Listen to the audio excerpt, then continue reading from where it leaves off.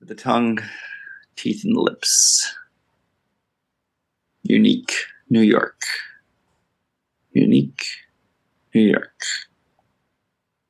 Oh, now brown cow. Yellow leather, red leather. Yellow leather, red leather. Yellow leather, red leather. Yeah, it's pretty cool. It gives you like a cool radio host look. Yeah, and also my unbuttoned shirt. Have we started? Is this the start? What are we doing? Yeah. That's how it always is. We haven't said anything inappropriate, so I think we could start it. We can start it a while ago. We'll find We're here somewhere in here where we started, I guess. Hey, Max. Hey, Sam. How's it going? It's going pretty good. Pretty good. It's been a while since we've done one of these old Fields of Works. Yeah, what is this again? This is, wow. Brain broke for a second there. It's a podcast where two brothers who love each other very much talk about their... Let's suck that in there. That's sweet. We talk about work. We talk about food. We talk about microphones. But specifically, I talk about organic farming mostly. And what do you talk about? Yeah, you tell me. What do I talk about? Well, come on, that's not fair. We've done this before, way back in the day, I think. You talk about organizations, consulting. Yeah, Sam talks about work. He travels to cool places. Sometimes he doesn't get to travel there because the plane doesn't take off. I think that happened after our last episode, so I might need to bring us up to speed on that. I think we had it's been about a month-ish at least. And yeah, the last time we had chatted. May 21st, episode 66, all slimed up. We went on all sort of adventures. I did triathlon. I talked about a super secret Washington, D.C. social club. I went to New Zealand. And then you talked primarily about intricate irrigation strategies. Look at us. Farming has become a video game. That was a little reversal there. Look at me. I'm coming at you with the strategies and kind of the if you listen to that sounded like I talked about the boring stuff that episode. I think you did. Yeah, people love nuance on an irrigation system, so just trying it out for a bit and see what people thought of it. It was a Sam episode because you have been doing fun, exciting things. It was a Sam episode, as we call them. Max, do you have a check-in question? I've got nothing, Sam. Come on, man, come up with one. Just search that little brain of yours. Find us a check-in question. I just want to check in with my brother. I'm not going to do a goofy one. Cool. I'm not about to get like emotional or anything. Don't worry. We don't do that either. But not on this podcast. What are you guys watching over there these days? I feel like you and Emily always got something going, or you got a personal thing going. Emily and I, we've been real slow on watching TV. For a long time, it was because of her dissertation. She has finished that. But we don't really have a rhythm of watching much TV nowadays. We mostly read together a lot, which is cool and my preference.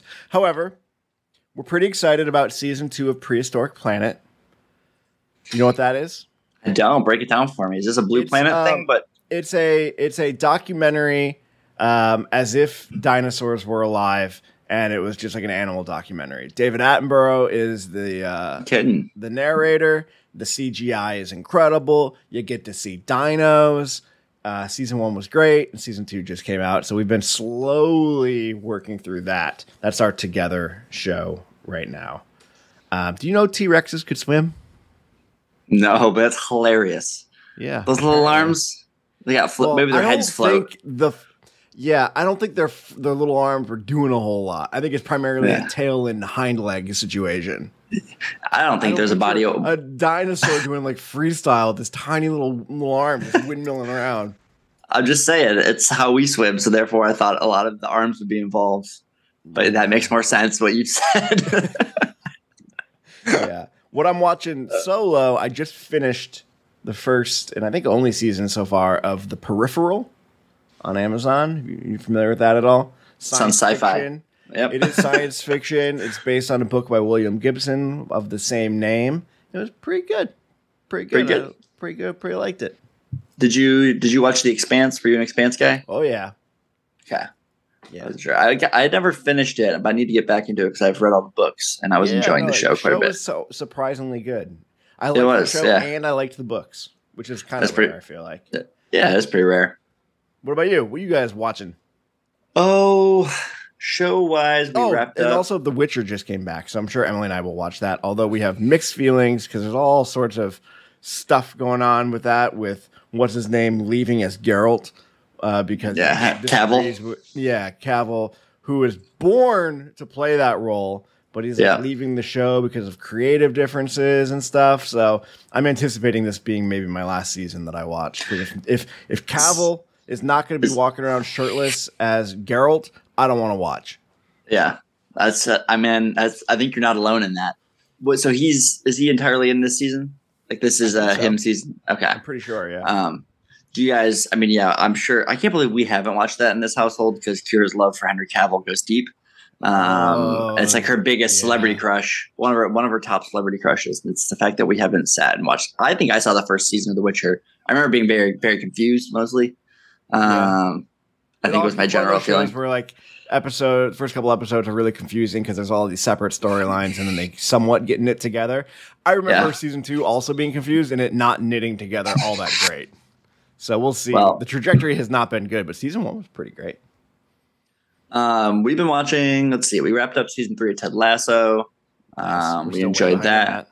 Nice. It was, it was good. It was wholesome. I think there were a couple episodes where I'm like, man, they're just really trying to hit you in the feelings for the whole like final 15, 20 minutes. They used to always kind of get you a little bit in the last 5, 10. I feel like the last couple of episodes of season 3, they really carried that out and wrapped it up in a pretty good way and what I would expect them to be able to do. I don't think it was perfect or anything, but I don't know how I would have written it. So I think I'm just sad it's over. Fair. We're slowly watching Outlander together. That's a lot of seasons. A good show, a good historical fiction, but with time travel aspects to it. It's been out for a long time. And then we're trying to decide what our next show is. I think it might be Jury Duty. Everyone else has already seen it, and talked about it, but we might watch Jury Duty because everyone talked it up so much, and people at the farm keep telling me, "What? You're kidding, right?" No, I don't. I'm not kidding. You don't listen to podcasts anymore, right? Is that why? I listen to some podcasts, not any podcast where they've talked about the show. Apparently, I feel like it just took kind of the world by storm for a short period, which not my world. Well, I mean, your world's small, Sam. That's true. Deliberately that was mine. Yeah. It's a show where it gives off huge like office vibes, but what it is everyone on this show is an actor, and it is decently scripted.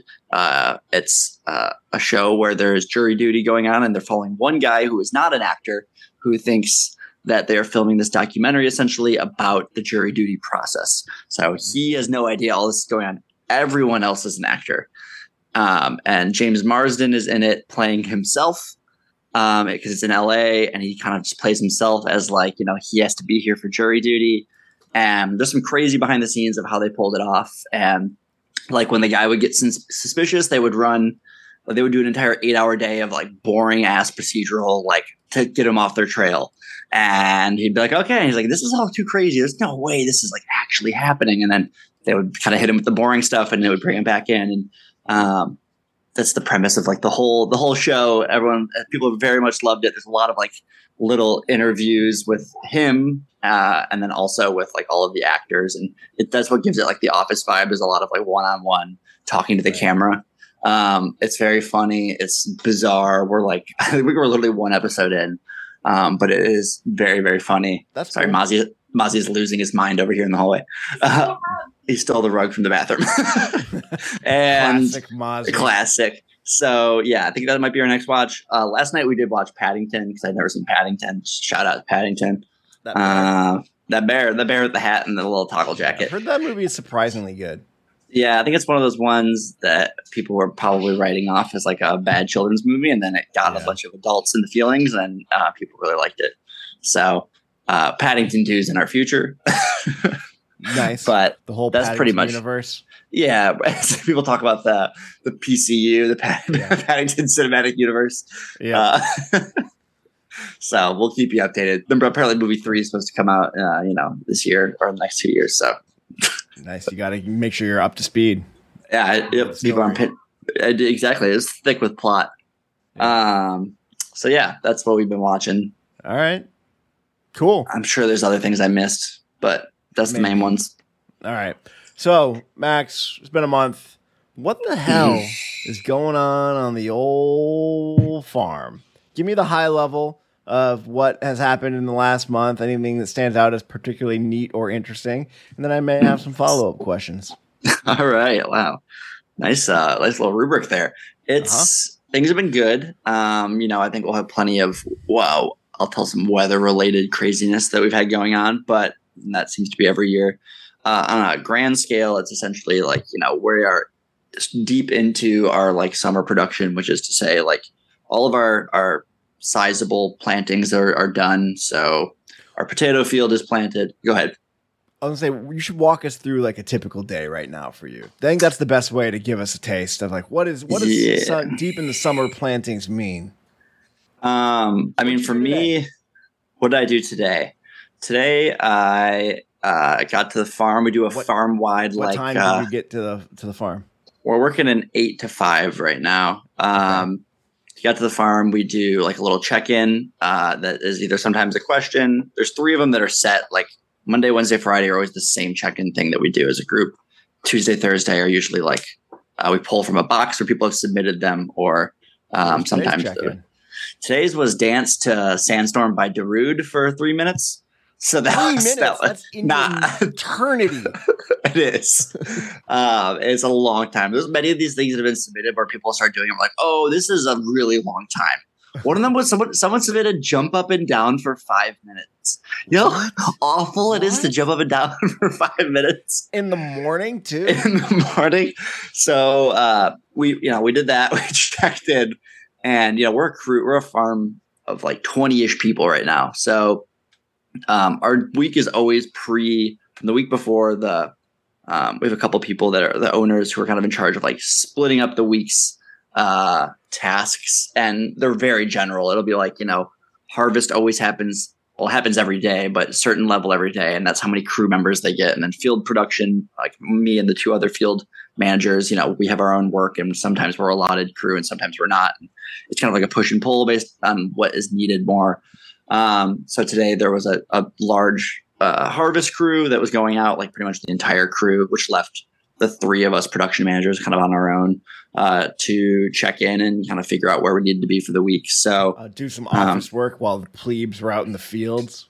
Yeah, a lot of sitting around drinking coffees and just sitting there thinking about the farm. But we've had a ton of rain recently, and so we hadn't really gotten to do all of like our field prep like we normally would, which for that means, putting down compost and putting down wood chips in the pathways and like getting the beds to be ready to be planted. We always plant on Wednesdays. All of the transplants going on Wednesdays. And ideally we would direct seed anything that we don't transplant by hand. We would direct seed also on Wednesdays, which I think I've talked about is my job. I'm the direct seed manager. I'm doing the direct seeding. But yesterday we were short staffed because of air quality stuff, which we'll get to. So we were kind of spent the entire day transplanting yesterday. Didn't get to do any of the bed prep and stuff needed for direct seeding. So there were, for context, I think there was 12 beds of direct seeded stuff to go in, and none of it had been prepped fully yet. So John hopped on the tractor and laid compost on all of those beds for me to be able to plant.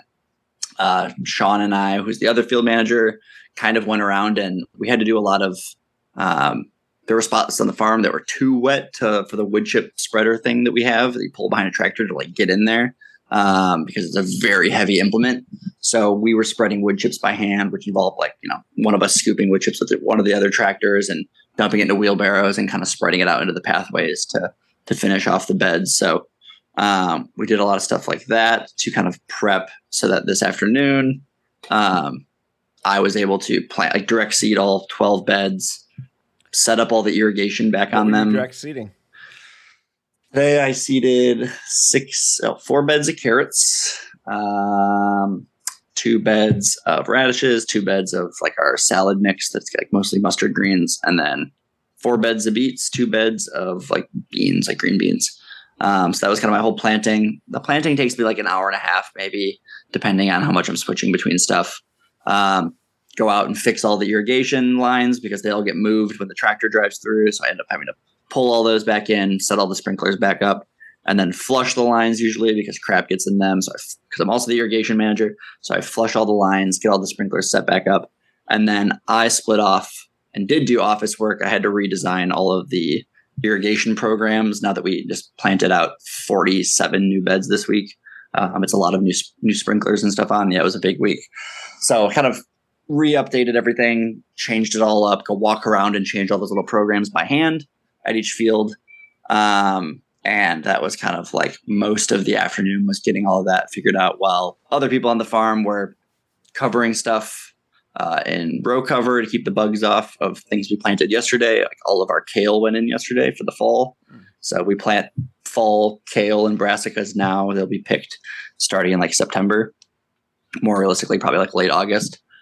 We cover all of that, which takes a long time. And then we put tarps on a lot of beds that were done. So another thing I did today was I took the BCS, which is the little walk behind tractor thing I used to use all the time at the farm last year, with a little mower attachment, and mowed down all the salad greens. And that were kind of from beds that needed to be what we call like terminated or prepped for future things. So when a bed is done and we have enough. I'm also the the three of us are terminators together.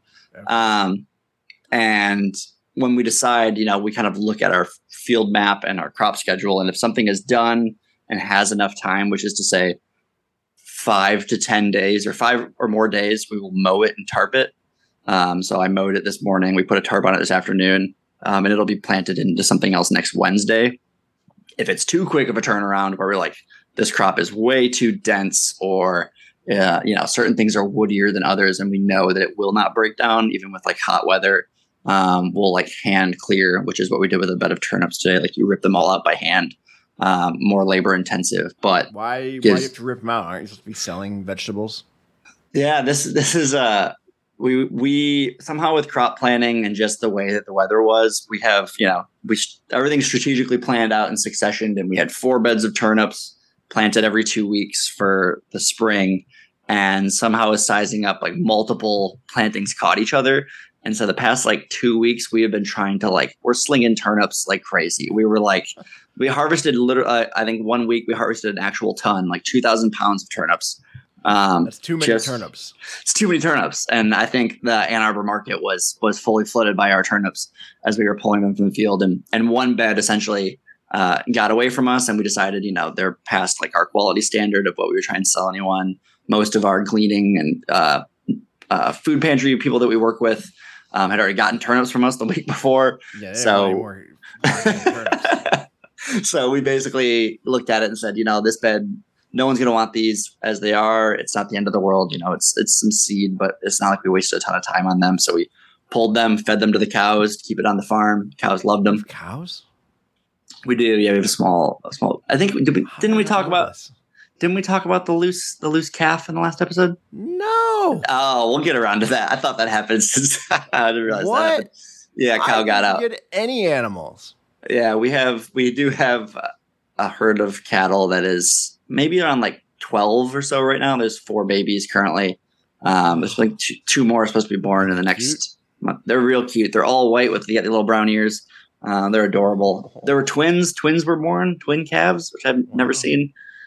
So we do have, and there's spots on the farm. These cows are moved almost like every 3 days, like rotationally grazed. And so certain things we pull from the field we'll dump into the pasture if they're nearby. Cows like turnips. They do. Yeah, they'll go. They went hard on some turnips, so they were happy about it.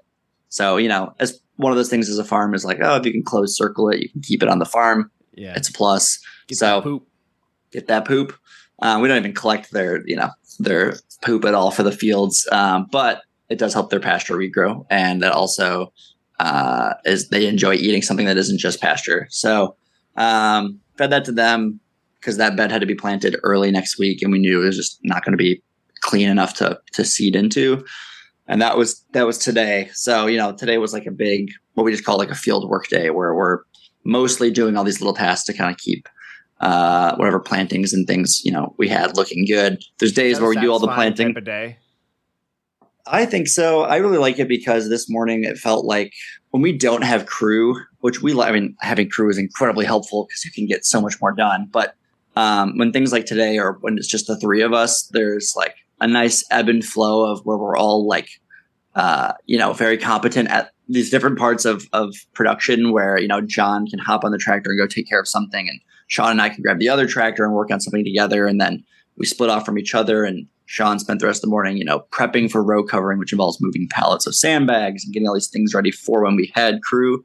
And I was able to like hop on the BCS and go mow something else. That it was nice to be like accomplishing so much in a morning because all three of us were, knew what we were doing. And it's nice when you feel like you've got the ability to tackle a task, in a way that is, entering the quote unquote flow kind of state, to actually.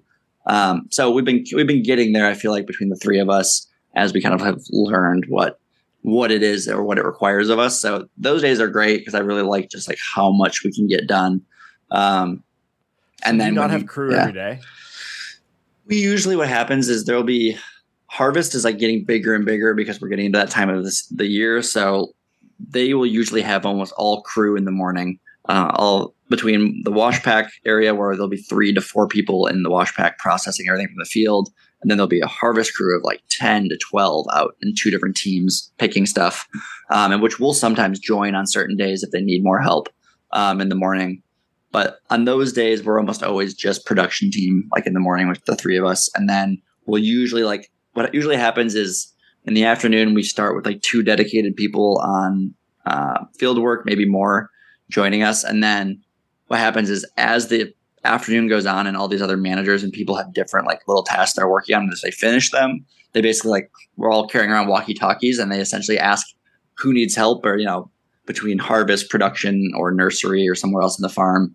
And then, most often we take them on because the tasks we have could always use another person. So we'll, add them onto whatever production task we're doing or split up our team and do more. So on certain days, like on a Friday afternoon, we could end up with 12 people on production, depending on, as everyone kind of wraps up what they're doing. So it can get pretty big. And then on Monday and Wednesday afternoons, we have a weeding team that are part-timers that work from 1 to 4 on Monday and Wednesday that are strictly there to weed. And so usually we'll have like, gotta be nice. It is very nice. It doesn't like fully keep up on everything on a 5-acre farm, but it is a definite like makes a dent. It is a keep. Yeah. It puts a dent in it and it keeps it down in a way that's like, keeps it from being overwhelming ever. So, that's been really nice. I mean, someone will have to manage them and join them usually. We're just rotating who gets that shift. But that's also kind of a nice like crew addition on 2 days a week. So we've been, that's kind of how it flows. And it's been working pretty well. I think, we've felt not overwhelmed yet this year, which is nice. And I think we've kind of like battled our way through the hardest part, which is we had weeks where we're prepping 90 beds for planting, and that's a ton of pulling tarps and weeding and all these things to get it ready. Now we're like very much in a, this day we do this day we do this. And it's been following that pattern pretty closely as we, we're adding in lots of tasks now in the middle of the week because we're trellising tons of different crops on the farm. All of our tomatoes are trellised, all of our peppers, all of our eggplant, our cucumbers, all these different things that you do need to now dedicate like more time to for a different task, spraying for pests and things like that. What's the pest situation like right now? How many hornworms have you crushed? No hornworms yet this year. We've been fighting earlier this year when we first planted our summer squash and zucchini. Like the day we planted them, like the next morning we went out and noticed that they had cucumber beetles on them already, which are these little yellow, black, tiny little beetles, kind of like ladybug sized, fly around. They're very annoying, but they carry bacterial wilt and can just kill anything in the cucurbit family, squashes, winter squash, things like that, really quickly. So we like went out there and noticed them like, there's not really a good spray for them. They're hard to kill. So we decided that we were going to, the plants were still small and they were on them. So like 5 people, we swept through the beds on like a murdering rampage. So we were on all fours and like we would just whack the plant, and they were all mating at the time. So there's always 2 attached to each other. So you'd knock the plant. I know. Knock the plant, they'd follow the ground, and then we were just like pinching them, smashing them. And we just probably looked insane because they don't really leave that much residue. They're like tiny little bugs. It's not like a hornworm. And there were just like 5 of us, and we just worked systematically through the bed. And as soon as we finished a bed, we would start to cover it with the row cover. And we would actually strategically like work down the bed and people would cover behind us. So all the bugs were ideally like you'd watch them fly away if you missed them. And so that was our only pest strategy on those cucumber egg was. Did it work? That seems incredibly rudimentary. Sure did. I did not have high expectations. I thought for sure tons of them probably stayed under the cover. But all you really need to do I'm sure they'll succumb eventually to the disease and stuff from the pest, but you need to get them past essentially like their toddler years. These plants are still very fragile when they have a few leaves on them.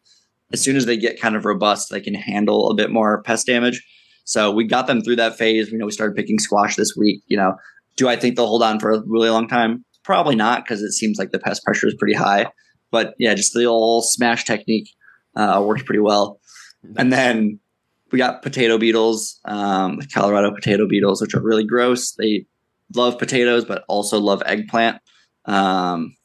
So they've been all over our eggplants. We've been spraying once a week is all for those. It seems to be keeping same thing. You want to keep the plants healthy enough to get big, and then they can kind of withstand a little bit of damage. Other than that, it's just we got a woodchuck who seems real hungry. He made himself a home right in the bed of collards, straight up in the middle of it. He enters his house surrounded in a forest of collards. So he knew what he was doing, and I think he's living a pretty good life. We have not caught him yet. He's probably pest number one currently on the farm. No one's named him yet, but I feel like we should. I don't think I haven't made eye contact with him yet. I know he's out there because he's doing damage, but I haven't actually seen him. So those, pest wise, it could definitely be worse. They're all just garter snakes, but I've seen probably 4 or 5, which is a lot for here. I wouldn't have expected. Toads have you seen? I think about 2 or 3 toads. Okay. How many turtles have you seen? No turtles. No turtleless farm right now. How many rabbits have you seen? Lots. Yeah, we're thick with rabbits. Lousy with them. How many squirrels have you seen? On the farm? I don't think any. What? Inside. How many raccoons have you seen? Also 0. How many possums have you seen? Still on the farm? 0. How many bears have you seen? There's a game called 0. There's a game called Sam Knows Animals. Are there any other cool animals that I haven't asked you about? We have a really impressive bird population on the farm, really diverse. Dude, I totally forgot birds were an animal. Yeah, that's what happens, man. Thinking, I didn't even think about birds. I forgot birds existed for a second. People always forget about birds. So yeah, there's a lot of birds on the farm, which is cool. What type of bird that you see? I don't know. I mean, we have a couple hawks that hang around, which is good because I'm excited about them. Pulling some of them rabbits out of the field. And they will I'd be impressed. It would be a mighty challenge. Yeah. But there's a lot of hawks on the farm. I'm sure there's some other cool ones I'm missing. There's cranes. Early in the season, there were cranes flying over, which seemed fake. It seemed so majestic for Michigan to see a beautiful all white bird. Do you hear the Decembrists every time they fly by? I don't. Okay. I'm sure there's a ton of stories. I briefly mentioned weather. It's not. Is it not in the way there? It's bad. Yeah, it's really bad. It's bad. I think in the past 2 days. So there's been 2 waves. There was a wave probably 2-3 weeks ago. Yeah. Same time that you guys had one. That one was bad, and it made but we didn't really affect our work at all, and maybe we just weren't considering it or never reached as bad as we thought it was or as it is now. But this week has been pretty awful, and I never used to care about what the AQI was, not a thing I ever used to track, but we were sitting in the dangerous 225 to 250 for the past 3 days. So 172 right now here. Yeah, and I think this is supposed to be our last night of it, but so that actually did kind of, other than obviously I work outside, so it's going to have an effect, but Did you wear a mask or anything? So it rolled in on Tuesday. We knew that it was an air quality alert, but it hadn't really been, I don't know. It wasn't bad enough that any of us were registering it as much, other than it's kind of hazy out. And then the next day it was high. It was in the dangerous category, and we offered people the option to opt out for the day and not come into work. anyone that came in was that we were going to take a lot of breaks, try to take it easy. So we worked with like a half crew on Wednesday, which is why planting took all day. And we all farmed in KN95 masks the whole day, which was pretty miserable, not like an enjoyable way to farm. It was a long day. And today was, again, pretty bad. And most people were wearing masks pretty much all day. It didn't like it. I definitely noticed it a bit in terms of like shortness of breath and kind of like sore throat. But it's definitely it's just been a weird vibe. It was just weird to look around and have it be as hazy as it is. It just felt like, and it's been really cool here actually the past couple of days as well with it. So it's just been kind of like an ominous, weird thing that I don't ever remember growing up in Michigan having to deal with. Like we never really caught wildfire smoke from Canada, at least not in my memory. So it's definitely a memory. So it was a new experience, and it again reminded me like, oh yeah, this is a side effect of working outside that I'm not used to. Like this is a side of, I don't know, farming that I never used to have to register. And I'm sure a thing I'll become way more familiar with going into the future. Sadly, probably true. Yeah, probably true. So, I will take it over tornadoes and all the things I used to complain about in Tennessee. It hasn't been 100 degrees here, things like that. The one other crazy weather we had was 2 weeks ago or so. We had some severe thunderstorm warnings, and it was rolling in right at the end of our day. And I actually had a hockey game that night, and I was like, you know what? We're kind of like wrapping up. Things are getting dicey. I'm going to go ahead and leave the farm 15 minutes early to drive east. And I kind of saw it in the rear view as I was leaving. I was like, oh, it's a pretty intense storm. Well, by the time I got to the hockey game, I saw pictures that it had dropped essentially 1.5 inch hail, which is huge. That's massive hail. Like golf ball size. It's pretty damn near close. Ball size. Yeah, it's probably a little bit smaller than that. Some of the chunks were definitely that big. So no any smaller balls than a ping pong ball. Here's the thing: smallest ball. It's the smallest possible ball. Marble, but yeah, and bigger than a marble for sure.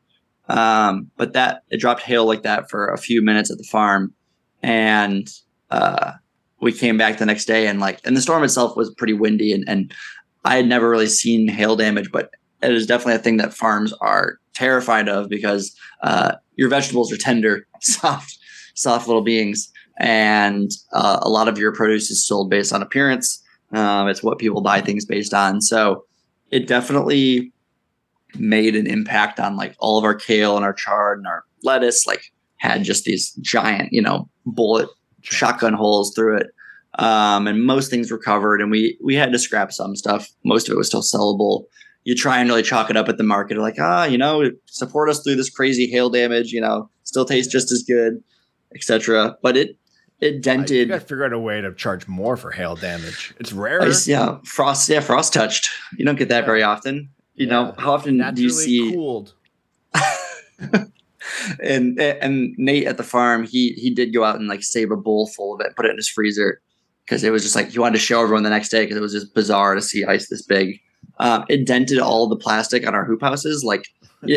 Imagine just taking your finger and pushing it into plastic. It's over your chicken or something, like that kind of thing, to all of our hoop houses. Punctured some holes in some of them, which I think we're going to try and replace using, insurance money for the fact that it ruined some of our structures like that. And just weird things you never would have thought, dented our tarps, the tarps laying on the ground in the field have holes and dents in them. Same thing. So that was another new one for me. And there were farms nearby that lost a good portion of their field crops to just how hail, it just shredded it essentially. So do you all carry insurance for things like that? On equipment, I understand, but what about crops? I think at the farm, they do not do crop specific or anything. I think when I was asking Nate about damage from the hail, he said the main thing that they would be able to do a claim on was the hoop houses. So the structures themselves are insured. And equipment and things like that as well. But yeah, in terms of individual crops or field damage, I don't think, some farms will have flood specific insurance that could help cover damage like that. But, I'm sure there's going to be some interest in it from farms around here now after what happened, because you lose 50% of your crops in your field, especially if they're longer term crops. That's a lot of the money you were relying on. So, that was a pretty crazy experience as well. So, it's not Tennessee farming, but it's definitely throwing some like weird weather challenges that I don't think I would have anticipated at all going into this season. But they feel easier to, no pun intended, weather when you're just like in a more enjoyable climate in general. And, there's still destruction, but it's not quite what it could have been. So, yeah, plenty of other things going on. Lots happening. I don't know if you have another farm. I did. Yeah, we tackled a cow. I threw that out there. Situation. So we move them every day or pretty often. And Nate usually does it himself, kind of moves them from one pasture to the next. It goes around the outside of the farm. There's tons of pasture, and there's 4 new calves this year at the time of this. And he was moving them. I was out there nearby actually when he was doing it. And we were kind of counting the calves as they went by. I'm like, oh, the newest one, born literally 5 days before, less than 5 days before, wasn't out there. We didn't see it anywhere. He was like, oh man, may have gotten out somewhere. I'm going to go look for it. So I went about what I was doing. And we all have walkies. And Nate finally said, he walkied everybody and said, hey, like there's a calf that's out. I found it. I'm going to try and slowly work it back to the rest of the herd. Is anyone available to help? And so me and 2 other guys on the production team, we're like, yeah, we're not, we can split off. We'll help. And we essentially it turned into this calf is fast as hell, man. It probably weighs 70. Want to be with his family? I thought they're herd animals. They are, but I think probably just got a little lost exploring and then discovered they were all gone and didn't know where to go. And so luckily the whole farm was fenced in with deer fencing. And this calf is sprinting along the deer fence. We're kind of the thing with cows and animals like this is you stay far away and you just want to kind of guide them in a direction. Well, we had it kind of up close to a fence. We were trying to pin it against the fence or get it close to the fence so that someone could grab it if we needed to. Carry it. And they were trying to find out if it was a bull or not, or if it was a boy, because if so, you want to castrate it, which it sounds gross. It's not. It's usually they do the rubber band method, which is kind of gross. And I have so how it works. What the rubber band method is. I think I know what you're saying.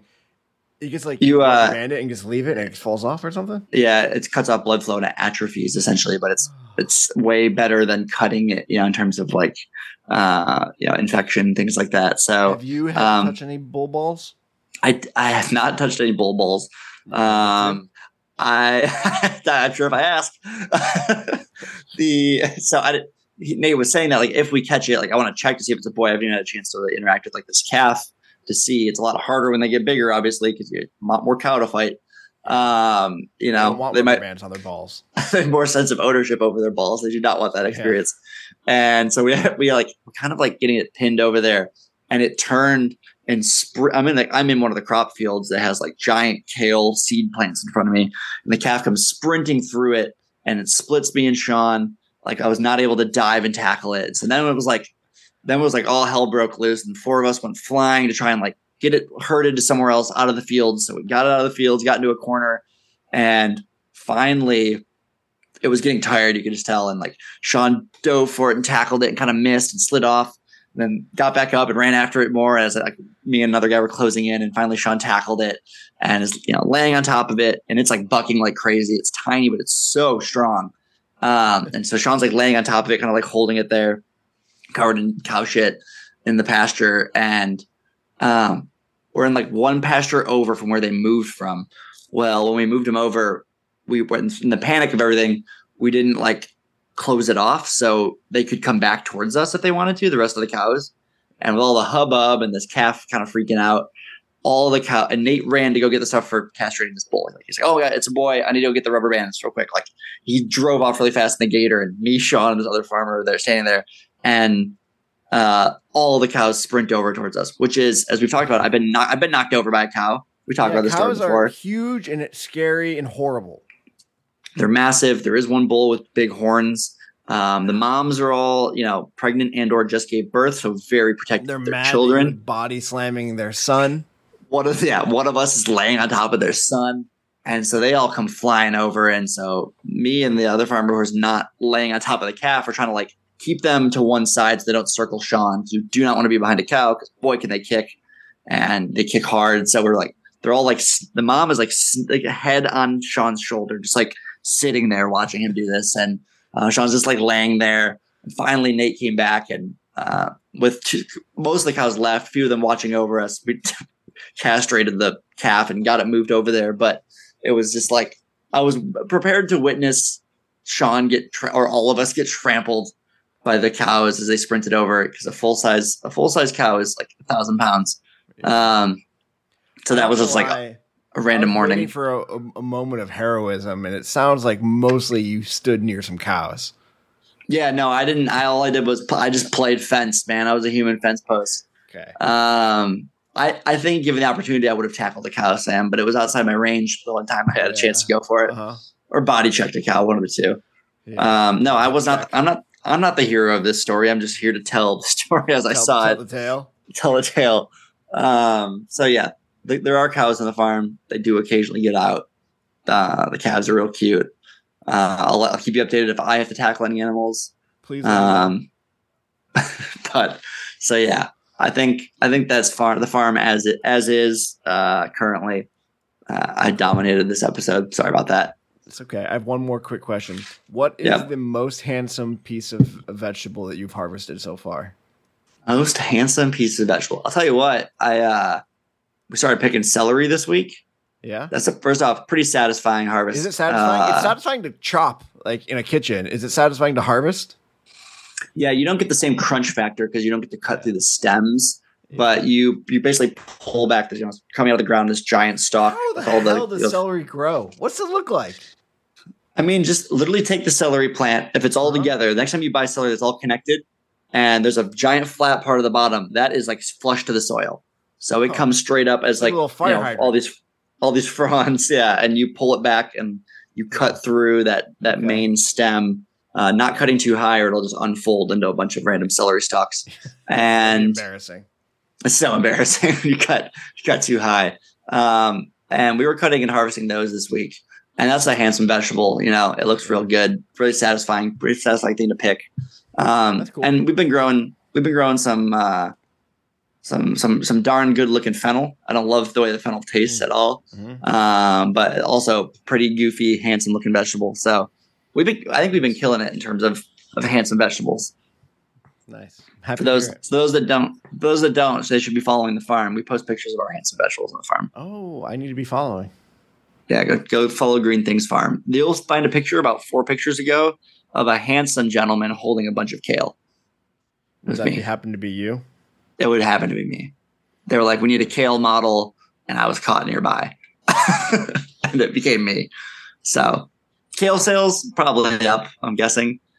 I'm assuming we're moving. Way probably so up. Oh yeah, you look like a proud dad. Do I? Yeah, I feel like a proud dad. Son. You're holding up your son. Like, look at my baby. Look at my baby kale. It's about the size of a newborn. Look at that bunch. That's a handsome bunch of kale, and a handsome farmer. Mm-hmm. All right. So, anyways, yeah, that's. I'll keep you updated as that changes. I'm not sure who's going to usurp the throne of most handsome vegetable. Probably with some of those carrots. We're going to start picking carrots next week, and as the person who direct seeded those carrots, I'm pretty excited to see these carrots come out of the ground. Look out for rabbits. Yeah, just chewing on them. We do have lots of rabbits, so they probably are already out there chomping on. Honestly, here's the thing about carrots, or rabbits, they like the carrot tops, not so much the bottoms, as they would have you think. Learned from watching Bugs Bunny. Exactly, Bugs he's eating the good side, but most bunnies are going to eat the greens. Maybe it's because they don't. Stupid. That's because they don't know how to pull them out. They don't got little fingers. That's true. But yeah. So anyways, what about you? What happened to you? You came back from New Zealand last time we talked, and we thought you were turning around. Supposed to go to Sweden. What happened? I went to Dulles to fly to Sweden. Well, to fly to Amsterdam. From there, I was going to fly to Stockholm, and from Stockholm, fly to Visby. It was going to be sweet. I was going to go give a talk at a video game conference, and I sat on the plane in a Scandinavian Airlines plane at the gate in Dulles, and it was just hour after hour of us not leaving because there was a broken indicator of some sort, a broken fuel indicator in the cockpit. And they can't fly if they don't know how much fuel is in the plane. So they spent hours trying to fix it, and then eventually they couldn't fix it. So they made us get off the plane. They just straight up canceled the flight, which in theory is fine. They put me on another flight the following day. However, because I was getting to this like tiny little village called Visby, there aren't many flights to Visby. It just didn't work out to get me there in time to do my talk. Like there was just no way to get there in time. Yeah. So physically impossible. Straight up did not go. And I just did my talk virtually online, which was a super bummer because I was pretty excited to go to Sweden. Although part of me was glad to have the simplicity of not having to travel a bunch that weekend. It was Memorial Day weekend. Yeah. It was my anniversary on that Monday. So it was a much chiller time than it would have been otherwise. So it is what it is. I've had bad luck with travel the last couple of weeks. I had that. And then just last couple of days, I flew to Salt Lake City through Chicago. My flight to Chicago got diverted to St. Louis because of storms. We ran out of fuel, and we had to stop in St. Louis to fill up. Then we flew from St. Louis to Chicago and then to Salt Lake. And then on my flight from Chicago back to D.C. on the return, storms again, and we got diverted to Dulles. And I was supposed to fly into Reagan. At least we were in the right city this time. However, lots of planes got diverted to Dulles, so there was nowhere to park. So we sat on the runway for like 90 minutes until we could get to a gate. Then I had to get home from Dulles, which is just never fun. So it's been, I think maybe I need to not fly for a little bit. He says as he gets ready to get on a flight on Saturday to go to Cape Cod, but we'll see. That's a fun one. That'll be a joy trip. Maybe it'll go better. Hopefully. What was the Salt Lake City? I feel like you literally touched down, turned around, and came back. I was just there for a day. Okay. I was there, Alistair and I wanted to spend a day basically putting a bow on the project we've been working together on for the last 6 months. So we figured, he came to DC earlier on the project, so I kind of owed him a trip to Salt Lake. So I went out to Salt Lake. We spent an entire day doing a retro and pulling together all the different material that we built for this project and could put it into a form that we could give back to the Ready that would be useful to other projects. Yeah. So it was a good use of our time once I finally got there. It's just the travel there and back was horrible. It's my own fault. I should have just flew direct from Dulles on Delta, but because I'm an American boy and I want to get those frequent flyer miles, it's not a big deal. I'll fly to Chicago first and then to Salt Lake. I'll fly on American. I don't have to drive to Dulles. I'll go right from Reagan. Piece of cake. Bada boom, bada bing. No. Always do direct, even if it's not with your preferred airline, because layovers, connections garbage are the worst. They're weak points. That's all they are. Weak points in the system. Yeah. So then, the other just major thing is that we finished this project that I've been working on since January, either half-time or full-time. I had a couple of months of full-time earlier this year. The rest were half-time on this project. So we finished that. It's officially done as of last Friday. Which means I currently don't have a client project that I'm working on. And then the other 50% of my time. What was that? So you're useless. You're just dead weight. Tits on a bull. Yeah. But what I'm doing with the other half of my time is we're doing, basically I have this new role called Partnership Explorer, trying to figure out potential partnerships or actual partnerships that the Ready should pursue that are not typical sorts of engagements. So I'm spending half of my time doing some of that work. What's that look like? Oh, go ahead. Sorry. What's that look like? There's a couple of... So basically, we get interesting things kind of fall into our lap from time to time, but traditionally we haven't had anybody who has the time or inclination to figure them out because they're not straightforward things that already have known processes. It's lots of conversations and figuring out what could we actually do here. So the role is partially to hold and figure those out. So we had a couple of those in flight where now I'm having regular conversations with other organizations about how we can potentially do things together that is beneficial for both of us. And then I'm trying to use some of that time to just think from a kind of first principles sort of way about, all right, well, what partnerships should we be pursuing? If we want to have, given our strategy is X, well, what are the partnerships that will help us actually accomplish that? And how can we start to build those relationships? I'm trying to figure that out. And then the other thing new as of a couple of weeks ago, we have this new offering called the Future of HR. It's this like very specific sort of consulting offering. And as part of it, we're doing a podcast mini series, the Brave New Work podcast that Rodney and Aaron do. It's been on hiatus now for a little while, but we're going to do a mini series. Rodney's doing a mini series, and I'm joining as the co-host for that. So that's why I have this fancy new mic, and I'm recording. We've recorded 4 episodes of that so far, which will come out later this summer. That's why you have that new podcast voice that you're using. That new podcast voice. Hey, Max, how are you? This is how I talk the whole time. That's terrible.